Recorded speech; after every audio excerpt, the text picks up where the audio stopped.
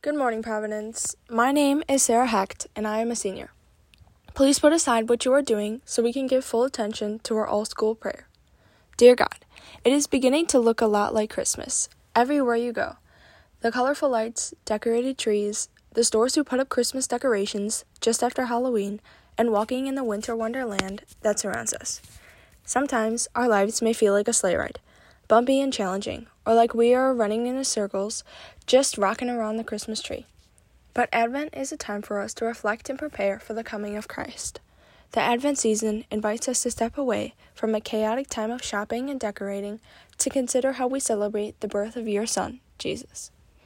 So God, I pray the Providence community realizes the true meaning of Christmas and uses this time of Advent to prepare our hearts and homes for Christ's birth.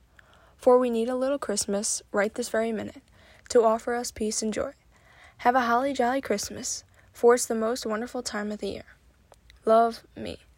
Now will you please stand and join me in reciting the act of consecration to the Sacred-Hearted Jesus. Eternal and ever-loving Father, I offer you everything I do this day. My work, my prayers, my play, all my thoughts, my time with family and friends, my hours of relaxation, my difficulties, problems, distress, which I shall try to bear with patience. Join these, my gifts, to a unique offering which Jesus Christ, your Son, renews today in the Eucharist.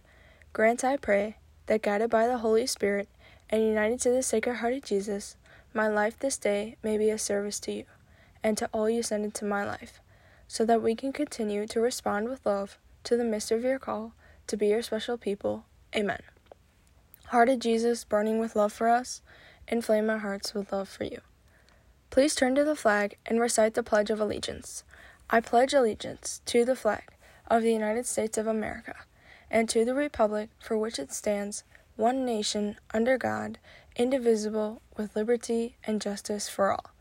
Have a marvelous Monday, Providence.